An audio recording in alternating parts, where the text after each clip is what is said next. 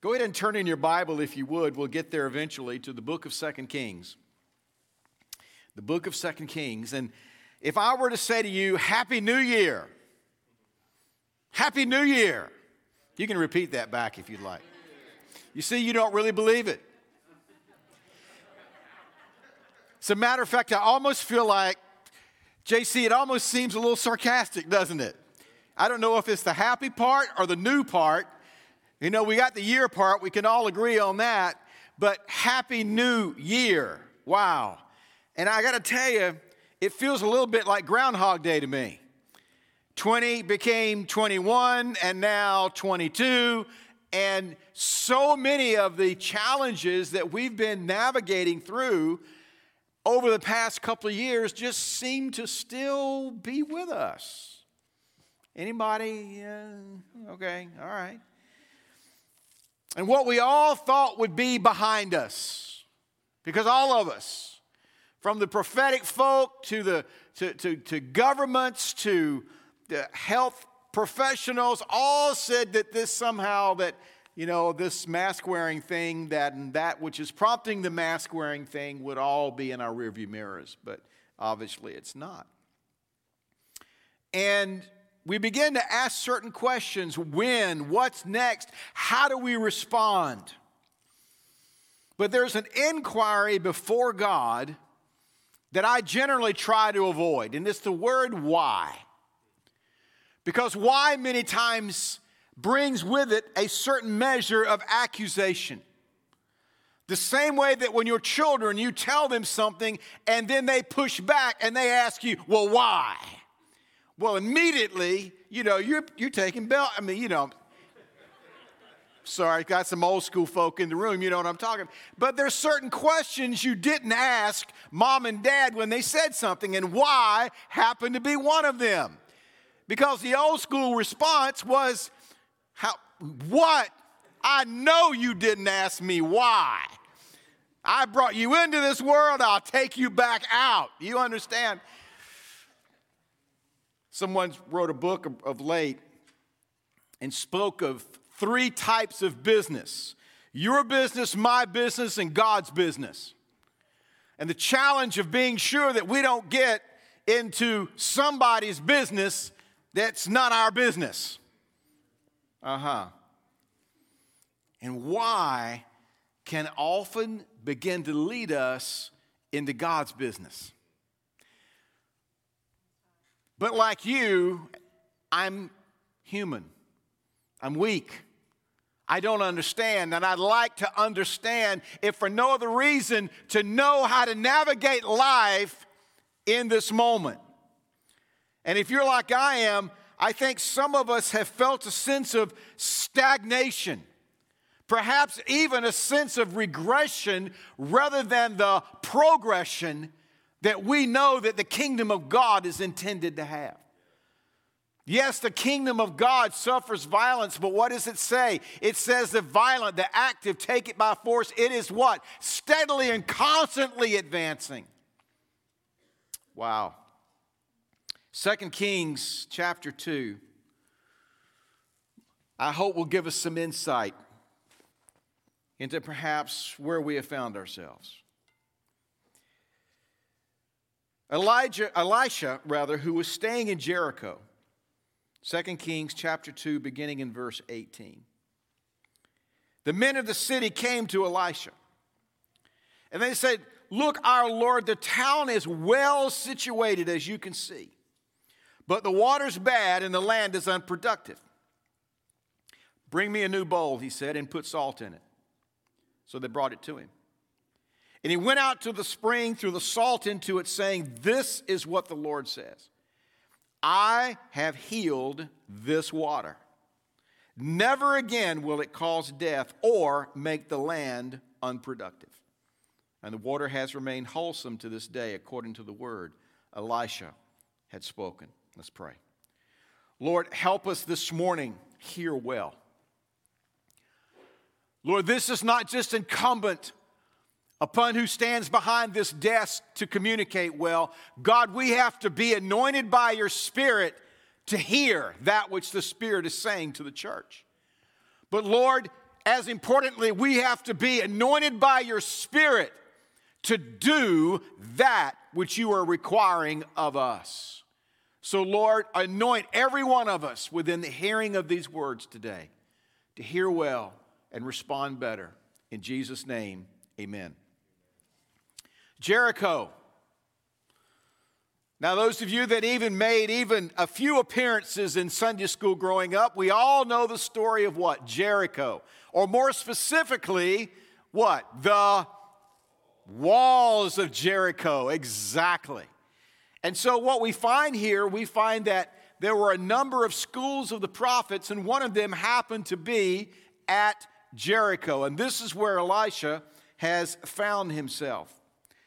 Now, it's interesting that if you look at the prophet Elisha, of his recorded miracles, which there are more or less 28, the first 3 all had to do with water. The very first one is as Elijah departed, says he passed back over the Jordan, the waters parted. The second one happens to be the story that we're looking at here, and the third we find over in the next chapter, chapter 3, where he makes water appear in the desert.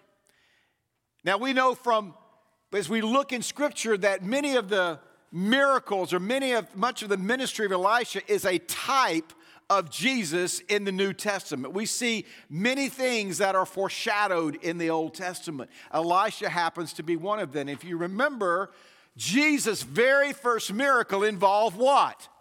Water. Remember the story, turning water into wine at the wedding at Cana.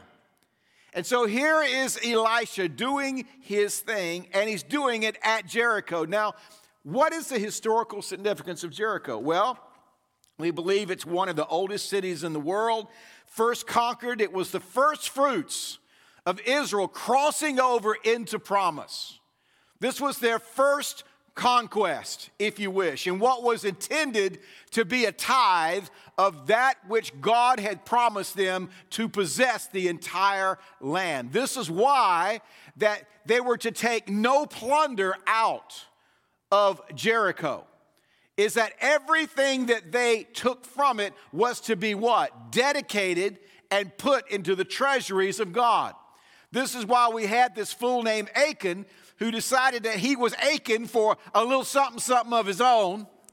And as he tried to hide some stuff in his tent, remember, is that something happened to the entire camp until they figured out, some of the devoted things have been taken by somebody less devoted.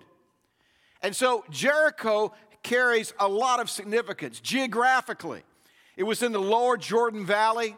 It was ideally situated. As a matter of fact, in the midst of desert, all around it, it was known as the Isle of Palms because of the palm trees that grew in this particular area. It was a major agrarian location. It was a major immigration route, north, south, east, west. I mean, you could not have gotten more ideal. Jericho was the place you wanted to be, but there was only one problem. If you remember Joshua, as he was leaving Jericho after that conquest, he said, "Cursed is anyone who tries to rebuild these walls and by extension, rebuild this city." Joshua placed a curse on the land. Don't ask me why, have no idea. But that was 500 years prior to the passage that we're looking at here in 2 Kings.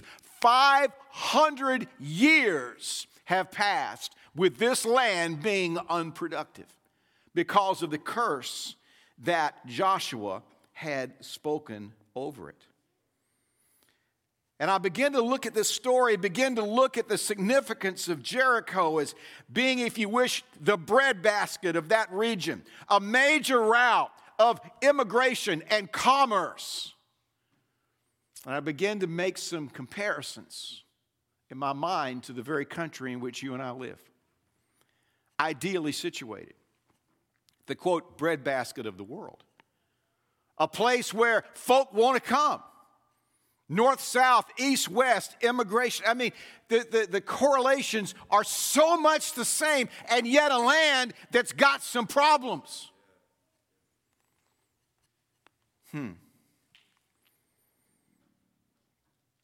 A land that its water is producing something other than the life that I believe that God intends for us to have.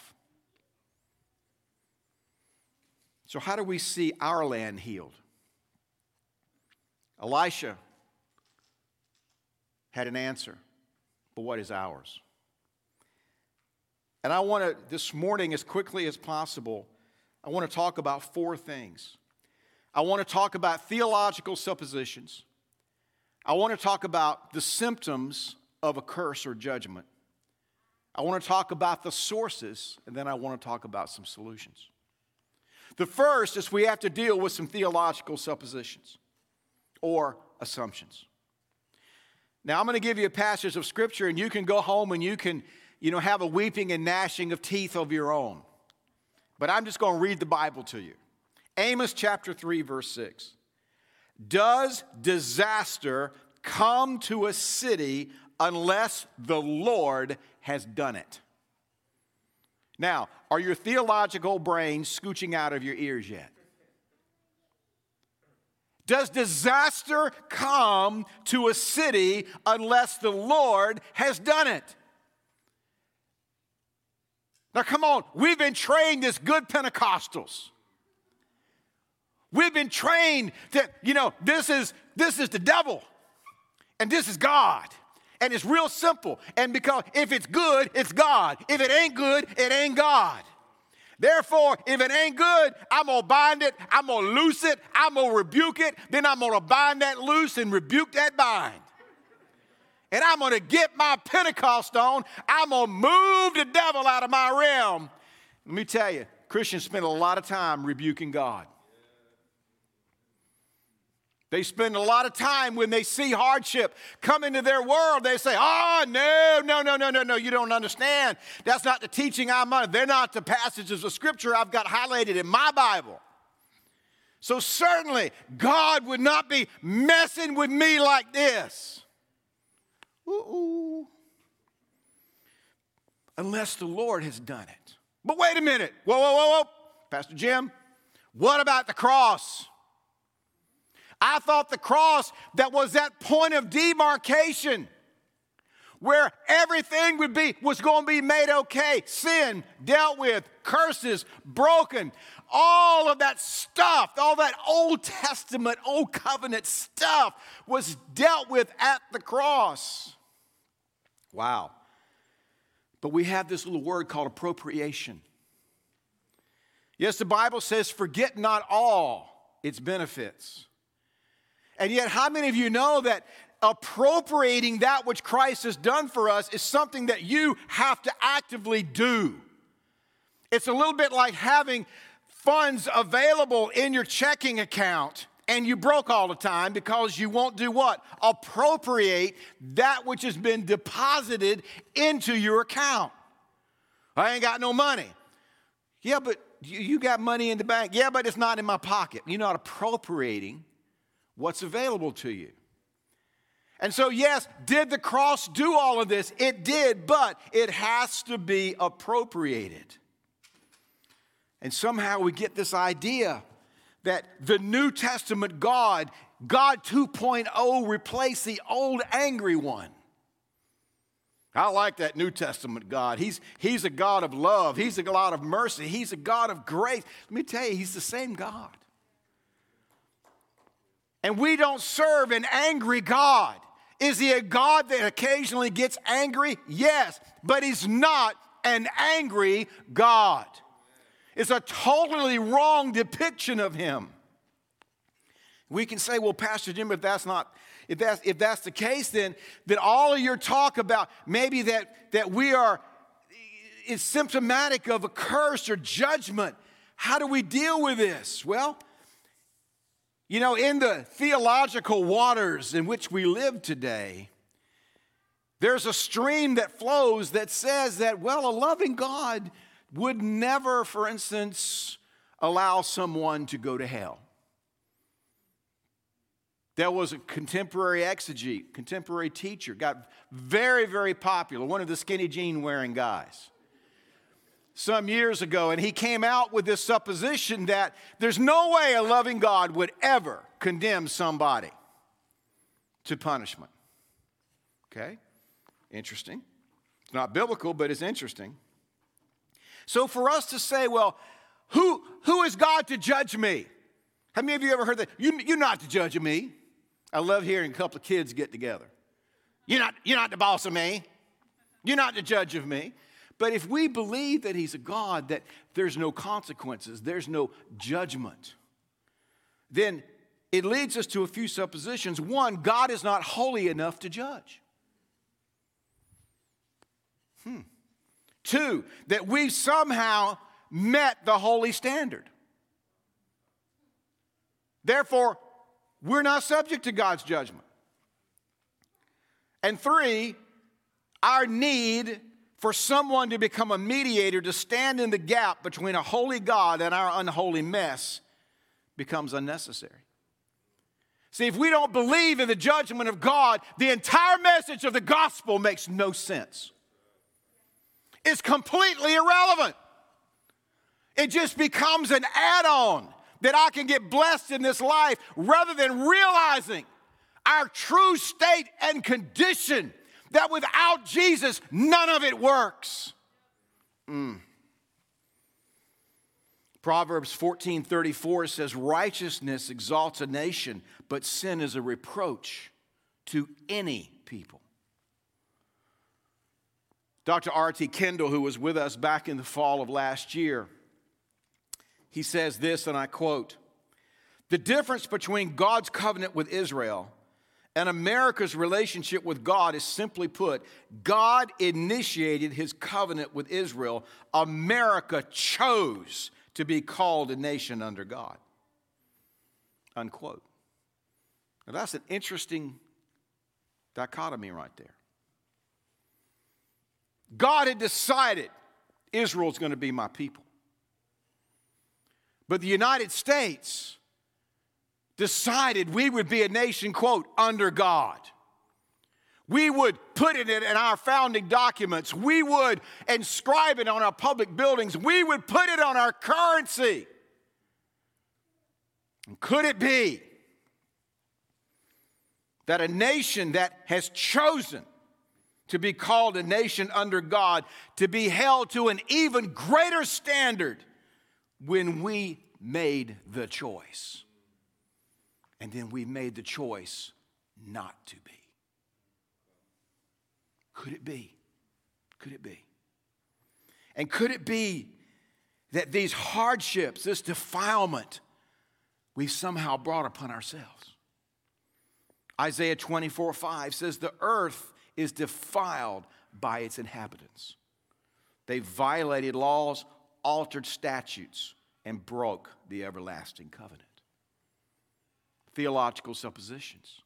So quickly, what are the symptoms of a curse? Deuteronomy chapters 27 through 30, and I don't have time to begin to unpack that, highlights the benefits of obedience along with the ancillary consequences of disobedience. And in Deuteronomy 28, he's unpacking, do this, be blessed. Oh, I mean, it's just wonderful. The first 14 chapters are wonderful, first 14 verses, but we get to verse 15 and we see the word however. And that's not a word you want to see in Scripture. Is the word however.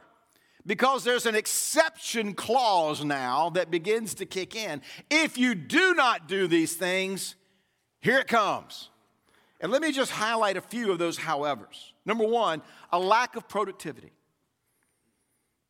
Your basket and your kneading trough will be cursed. You will sow much seed in the field, but you will harvest little. Supply chain. Inflation. Economic uncertainty. Debt. Interesting. Yesterday, my wife went to a place close to us to buy a Virginia country ham. Not for us, but to send to her sister, who is a ham-eating person. Now, this is Virginia. Hello? So a farmer raised a piggy. Piggy makes the ultimate sacrifice for ham. The hams are cured and they brought to a store in Virginia. And so she went to get a ham to send to her sister, and the answer was, we haven't been able to get hams. And I'm thinking, that's got nothing to do with container ships off the coast of Long Beach. How do you have a supply chain issue with hams in Virginia? Somebody's like, move on, Pastor Jim. But some of this doesn't make any natural economic sense.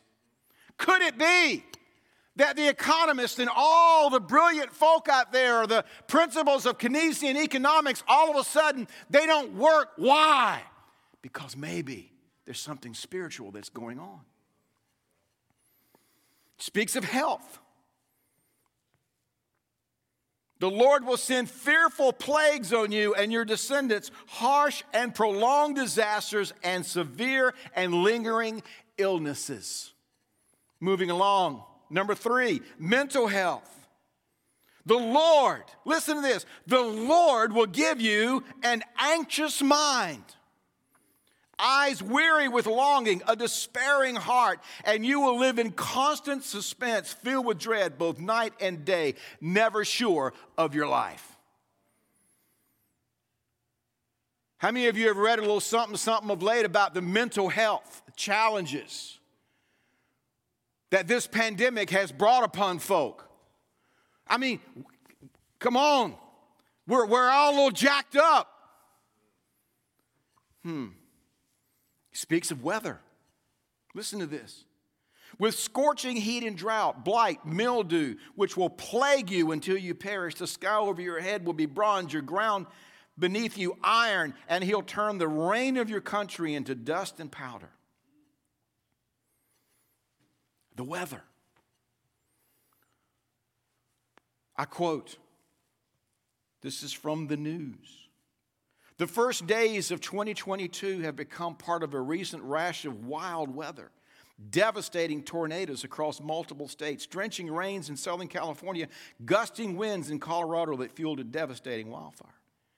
Might it be the earth is in revolt? Could it be global warming is not just socialist dogma? But could it be that it's real? I'm not here to declare what in the natural has caused it. What I'm trying to do is to open our eyes to some spiritual realities that the earth is screaming at us. If we're not listening to it through the still small voice of the Spirit, through those exegetes and those prophetic men and women, could it be that God now is having the creation yell at us? I think so, if we're listening. Wow. And another manifestation of God's judgment or a curse is when God removes the restraining power of the Spirit over inherent sin and allows its outworking on an individual or a people. Have you noticed how creative evil is now? When Pastor JC and I, we rode our horses to school in the snow back in the day. Guys would have a conflict and we'd call each other names, and then we'd meet after the gym after school and roll around in the dirt for a bit, and we'd call it a fight, and that was the end of it. Now folks are trying to store up, the stories of what happens with conflict now. Where did that creativity, where did that creative evil come from? Well, is that rap music? No, it's not. Another generation, it's those violent video games. Not the level of creativity and evil that we've seen in our midst. There's something else going on. Something else. That God has taken his restraining hands of grace off of a people and allowed what's inside to come up. 2 Timothy talks about it. Terrible times, terrible folks in the last days. And you can see the list there in chapter 3, verses 1 through 5. Slanderers without self-control, brutal. It's truth. Are we living with the symptoms of a curse? I believe so. So if we are, then Pastor Jim, where did they come from? What are the sources of this? And let me give you, first of all, a definition for the sake of this message. The spiritual and natural consequences of unconfessed, unresolved, or unreconciled sin. Let me say it again. A curse. The spiritual and natural consequences of unconfessed, unresolved, or unreconciled sin. You know, the Bible says that a curse without cause cannot land. It's interesting. Meaning that whatever curses are around, it has to find access, and the access is through sin. That a curse can now be in operation. R.T. Kendall again, and I quote, "It's my conviction that America is under judgment for at least 4 reasons. 1, it's racism. 2, legalizing abortion. 3, approving of same-sex marriage. And 4, theological liberalism in many churches." Unquote.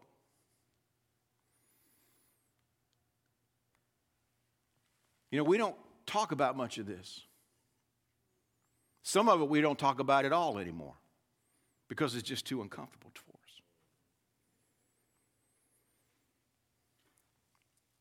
And I don't disagree with his 4 things, but I believe that I want to add 2 a moment. The real transgression, Deuteronomy 28. "Because of the evil you have done in forsaking him." Unquote. Now, please note that the text does not say this. "Because of the evil you have done by forsaking him." It says that the real evil is in forsaking him. You see, many times we point to the evil in forsaking God. In other words, the outworking or the consequence. But the real evil is when God is forsaken by a people.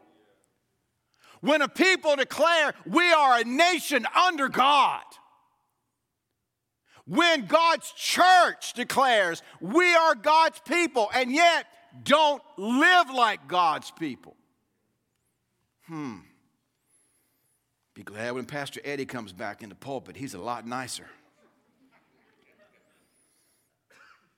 And you see, that transgression, it leads to some other things. Deuteronomy 29, verse 24, "The nations will ask, why has the Lord done this to this land?" My wife and I have the privilege of travel, more so when it was not the COVID thing, but we would go to other nations and they would look at us and with wonderment about this amazing place called the United States, and they would look at us and they would say, "Can you help us understand what's going on in your homeland? Can you help us understand your leadership? Can you help us unpack January 6th as a true patriot movement? Help me out, because we have been experiencing these things in our nations for years that we call it what it is." And the nations, why has the Lord done this? And the answer will be, and I quote the scriptures, "It's because his people abandoned the covenant of the Lord. The covenant he made with them when he brought them out, and they went off, worshiped other gods, bowed down to them." Wow. Other gods. God was always real clear about this one. The first 2 commandments, "Thou shalt have no other gods," no graven images. And third, not taking the name of the Lord in vain, which I believe if you're doing 1 and 2, you invariably are having to do 3. So we find really almost the first third of the 10 commandments have to do with false worship. And God knew what the proclivity was. He knew that when Moses was up on that mountain receiving these rules, that the idiot children will be down there at the bottom of the mountain making a golden calf. We have a propensity when the one true God doesn't show up, when he doesn't perform in the way that we want him to perform, we invariably, where is this fellow Moses? He's so long coming down. Well, I guess we'll make ourselves another God. And you can say, well, Pastor Jim, I don't have any graven images in my house. Oh, let me just tell you. Idolatry, excessive devotion or reverence for some person or thing, an idol, a person other than God, blind or excessive devotion to something. I read a little piece by John Piper of late. He was unpacking 1 John 5, the love chapter. And at the very end of it, he says, little children, keep yourselves from idols. Interesting. He never refers to idols anywhere else in this book, but sort of almost at the very end, he realizes the propensity and the proclivity that we have toward worshiping something else. And Piper uses this as his definition of idolatry. Anything in the world that successfully competes with our love for God is an idol. And we have a lot of them. Mammon, amusement. But I believe there's yet another one, is celebrity. Celebrity. And from entertainment to athletics, influencers, and dare I say, even in the church, celebrity is a big thing. Ooh, what did J-Lo wear? How many did Tom complete on Sunday? I mean, we're obsessed. And we do the same thing in the church. Oh, Pastor Brett, nobody can preach like Pastor Brett. Now, I'm not saying that Pastor Brett sets himself up in that place, but let me just tell you, people will set other people up on those pedestals and on those thrones. Do you realize the danger that we're doing to those men when we do that? Because God has a way of pushing people off those pedestals so that there's no confusion as to who God really is. Celebrity. And let me give you the biggest idol of all, ladies and gentlemen. It's you. The mirror has become the new altar in our culture. Man, it's quiet in here. The mirror. And I'm not talking about physical appearance, although, my goodness, the amount of energy that we spend trying to be prettier so that someone will notice us and compliment us. We use different words. Self-actualization, potential, betterment, destiny. The problem is, though, the sinner has shifted from God to us. The subject and the object have shifted. My goodness. And God simply becomes the great enabler of our greatest self. The idolatry of celebrity. Innocent blood. Cain killing his brother. God coming, what is this thing that you've done? Your brother's blood cries out from the ground. Here's a number, 62 million. 62 million innocent children aborted primarily for the sake of convenience since 1973. Pulpits don't talk about abortion anymore. We don't. It's too uncomfortable. The number is too, it's too great to even be believable. I mean, we look on the atrocities of the 20th century, whether it was Stalin, whether it was Hitler, other pogroms that have attempted to wipe out certain types of people. 62 million! And is there any wonder why our land might be under a curse?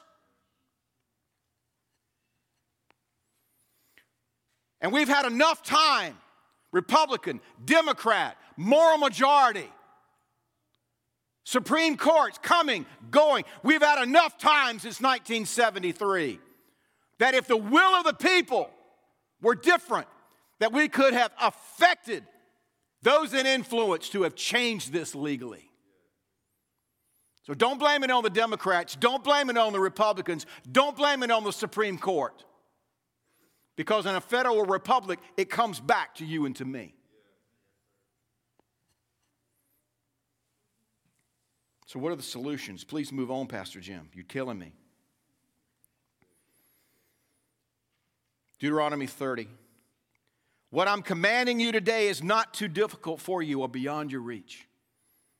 I mean, after all of this, curse this and cursing that and do this and get this, this is what God says now. The word is near you, in your mouth and in your heart, that you may obey it. You realize that word for the word in the Old Testament was the word debar. The understanding in Hebrew thought was that God and God's word were so interconnected that you couldn't disconnect them, and that God's word had the power to accomplish itself. Do you realize that word is inside of you and I?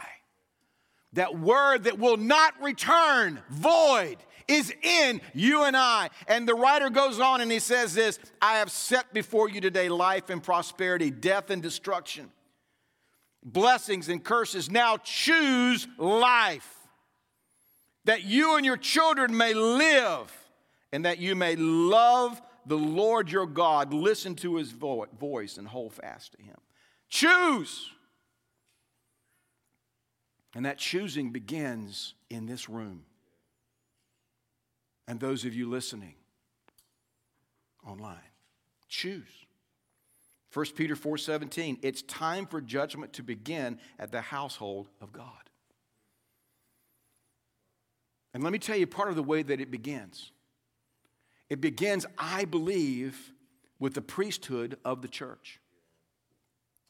Ezekiel 22:26, it says, her priests do violence to my law, profane my holy things. They don't distinguish between the holy and the common, and they teach that there is no difference between the unclean and the clean. You want to marry your pet? Go ahead. I mean, if you love one another, obviously it's got to be okay. Isaiah 5:20, woe to those who call good evil and evil good, and who put darkness for light and light for darkness. This is the liberal theology Kendall spoke about.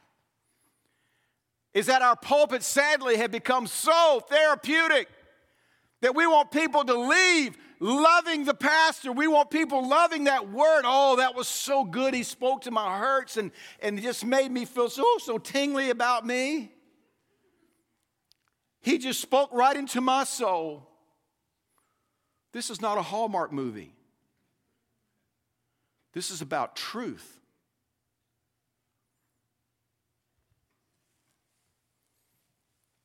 Paul, writing to the church at Ephesus in Acts, I've not hesitated to proclaim to you the whole will or the whole counsel of God. We get part of it. God loves you. He's rescued you. He's got a great plan for your life. We love that part of the gospel. But what about the part that necessitated the need for this gospel? What about that part? D.A. Carson, who is a theologian, talks about what this means, what the whole counsel of God entails. The conduct expected of God's people are one of those benchmarks, and the pledge of transforming power both in this life and in the life to come. Redemptive purposes. And ladies and gentlemen, could it be? And whether you want to call it a curse, whether you want to call it judgment, could it be that God has a redemptive purpose in the hardship that we're facing? Could it be? But there's a demand on our cooperation and our participation. Hebrews 12 says, don't regard lightly the discipline of the Lord. Why? Because the Lord chastises what? Every son whom he loves.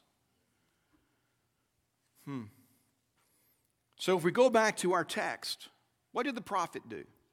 Now let me say that this is not an answer for every situation. The bowl, the salt that Elisha asked for. This was a prophetic action. However, it provides great preaching fodder. And so let me say to you that I'm not interpreting, I am applying. The new bowl.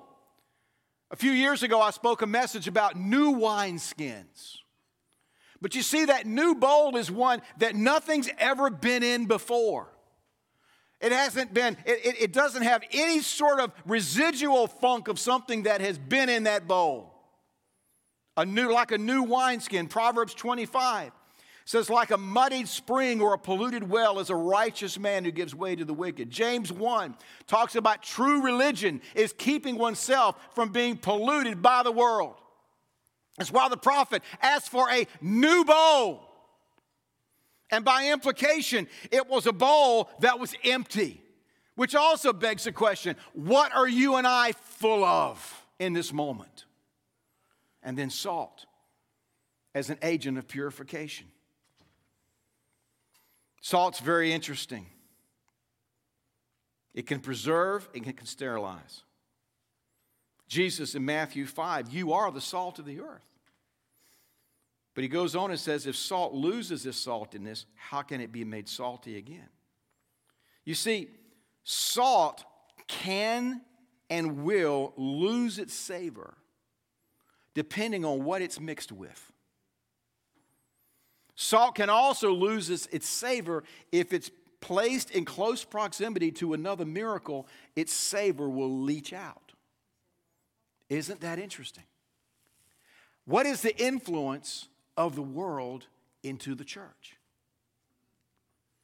Have we lost our saltiness? I have to wonder. One commentator said it this way, it would never occur to reporters that Christianity's decline is due to an embrace of modern culture, not a rejection of it. It is the secularization of religion that's made it less compelling. And it's the self-consciously, quote, relevant churches that have grown irrelevant. The more worldly they become, the less the world takes them seriously. Folk walk in here, they don't want to see a better version of the world. They don't want to see an improved version of Eddie or JC or Jermaine. They want to see a peculiar people. Folk doing different, acting different. Folk that have got something else flowing in and through their lives. This is the church that God intended to be that salt. This is the church that God intended to be the light on the hill. We all want restoration and restitution. We want revival, but it always begins with another word, and it's repentance. 1995 or so. Blythe, you were like, what, 1 year old? Our little church in North Carolina, one August. Folk on the floor, crawling around, weeping, crying out. Spirit of conviction fell on that little church. It's a mess. I mean, how do you get up and preach and folk will walk crawling around in the floor? Say, this is weird. But we worked with it. We allowed that spirit of repentance to work itself in that church. And in September, the Holy Spirit fell just like Pentecost. Folks are getting healed, slain in the Spirit, falling down, running, laughing. It was crazy. But you know what was prerequisite to that moment? Repentance. A deep, deep work of repentance. Wow. And I believe there's a priesthood that God is wanting the church to step into. That's why in 1 Peter he talks about us being a what? A holy people, a royal priesthood. Now we know that there's a great high priest, Hebrews, that's gone to places and done what we could never have done. And yet I believe that we have to, as reflections of that priesthood, God has a role for us as the church to step into a priestly place. To begin to cry out, repent. And breaking that curse is not just about removing the dam, it's about releasing blessing. Listen to me. You know, the Bible says that out of your belly shall flow what? Rivers of living water. Could it be that we're waiting for revival to come from here? Could it be God intends for revival to come from here? Could it be that Christ has already done his part by the sending of his Holy Spirit? That the waters that are in your life and my life, that God is looking for those waters to get released, that whatever is damming up those waters in us, individually, in our families, in our churches, that the dam might be broken. So that the Ezekiel 47 river of God that originates in that throne might come through you and me. And as a reminder, that's an amazing river. And I don't have time to preach it this morning. But that river is one, it says, that no man could cross. Let me tell you, a real river of God, it will never be centered around one man's ministry or his church. While I'm cranky this morning, I get so tired of hearing revivals referred to by the man's name that God used. Had nothing to do with them. They were in the right place at the right time. Period. And that river, my goodness, what does it do? It says wherever that river flows, the chemistry changes in the water. And what could not sustain life now is made fresh. Fish of all kinds, fishermen on each bank of the river, trees growing on each side of that river. Those trees represent you and I. It says every month they bear fruit and their leaves might be used for healing. Why? Because of the water that flows to it and as a result flows through it. And listen, there's this one little passage in Ezekiel 47. It says, but the swamps and the marshes will be left for salt. You know what signifies a swamp and a marsh? It's a place where water stagnates. That's all it is. But where water is flowing, guess what? It stays fresh. It does its intended purpose to bring forth life. Wow. Saints, we live in a dark moment. And I'm sorry I've taken so long this morning. Yet if the church, in being not just a prophetic or a purposeful people, but a priesthood, I believe we can see our land healed. All of this weirdness that we cannot get our heads around, that more than likely has a spiritual root. We're it, ladies and gentlemen. Look around. There ain't nobody else coming. Governments don't have the answer. Epidemiologists don't have the answer. Ethicists don't have the answer. It's up to you and me. It is up to God's chosen people, the church, to step into that priesthood. 2 Chronicles chapter 7, and we were eventually going to get here. But you know what concerns me about a passage like 2 Corinthians 7 is that we read it so much, we don't hear it anymore. But the passage in verse 13, it says, when, this is God speaking, I shut up the heavens, so there's no rain, command locusts to devour the land, or send a plague among my people. When, not if. Then he says in verse 14, if, and here are the conditional statements. My people who are called by my name. Who would that be other than Christians? Will humble themselves and pray and seek my face and says my face, not just my hand, and turn from their wicked ways, then here's the rest of the conditional statement. Then will I hear from heaven and forgive their sin and what? Heal their land. That's what the word says. Martin Luther, in his very first thesis, says this: when our Lord and Master Jesus Christ said, repent, he willed the entire life of believers to be one of repentance. You know, it's interesting how we make repentance a one-off. We do something wrong and we ask God to forgive us. That's a good thing. But you know that the beginning and the end of your day should be an acknowledgement of who God is, but then accompanied with an acknowledgement of who you are. God, I'm sorry. I'm sorry. Son, what are you repenting of? Just being me.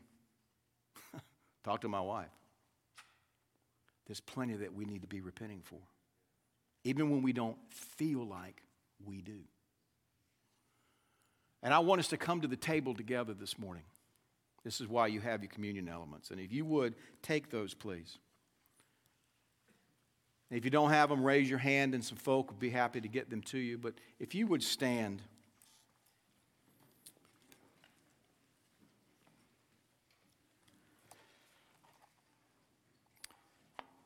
Greg Morris wrote in one of the staff of Desiring God, said, "Let January mark a fresh beginning of repentance. Repentance is in itself a kind of January, a newness which God renews a right spirit within us and restores our first joy in salvation." You know, this is one of the things that the Lord commanded us to do. Not because it was the first Sunday. Not just so that we could feel better and get this load off of our chest and get right. And this morning, I want us to pray this prayer together. This is one of the great confessional creeds. And in this, there's a sense of connection with history, theology, and words that I want us to repeat together this morning as we come to the table. Pray this along with me. Almighty God, Father of our Lord Jesus Christ, maker of all things, judge of all men, we acknowledge and bewail our manifold sins and wickedness, which we from time to time have grievously committed, by thought, word, and deed, against thy divine majesty, provoking most justly thy wrath and indignation against us. We do earnestly repent and are heartily sorry for these our misdoings. The remembrance of them is grievous unto us. The burden of them is intolerable. Have mercy upon us. Have mercy upon us, most merciful Father. For thy Son, our Lord Jesus Christ's sake, forgive us all that is past, and grant that we may ever hereafter serve and please thee in newness of life, to the honor and glory of thy name, through Jesus Christ our Lord. Amen. On the night he was betrayed, he took the bread, and after giving thanks, he broke it into pieces, passing that bread to his disciples, and he said this, "This is my body broken for you. Whenever you eat this in remembrance of sin, of me." Likewise, after supper, he took the cup, and holding it up, he said, "This is the cup of the new covenant. This is my blood shed for the remission of sins. And whenever you drink this in remembrance of me." Let's pray. Lord, we thank you that you are holy and just, not only to judge, but to forgive. And we thank you, God, for what these elements represent. Lord, let us step into the priesthood that you have so richly given the church. And Lord, we beg you, heal our land. Touch this nation. Touch our families. God, remove any sense of anything but your blessing, manifesting yourself as the good, loving Father that you are. God, we love you. We thank you. God's people said, amen.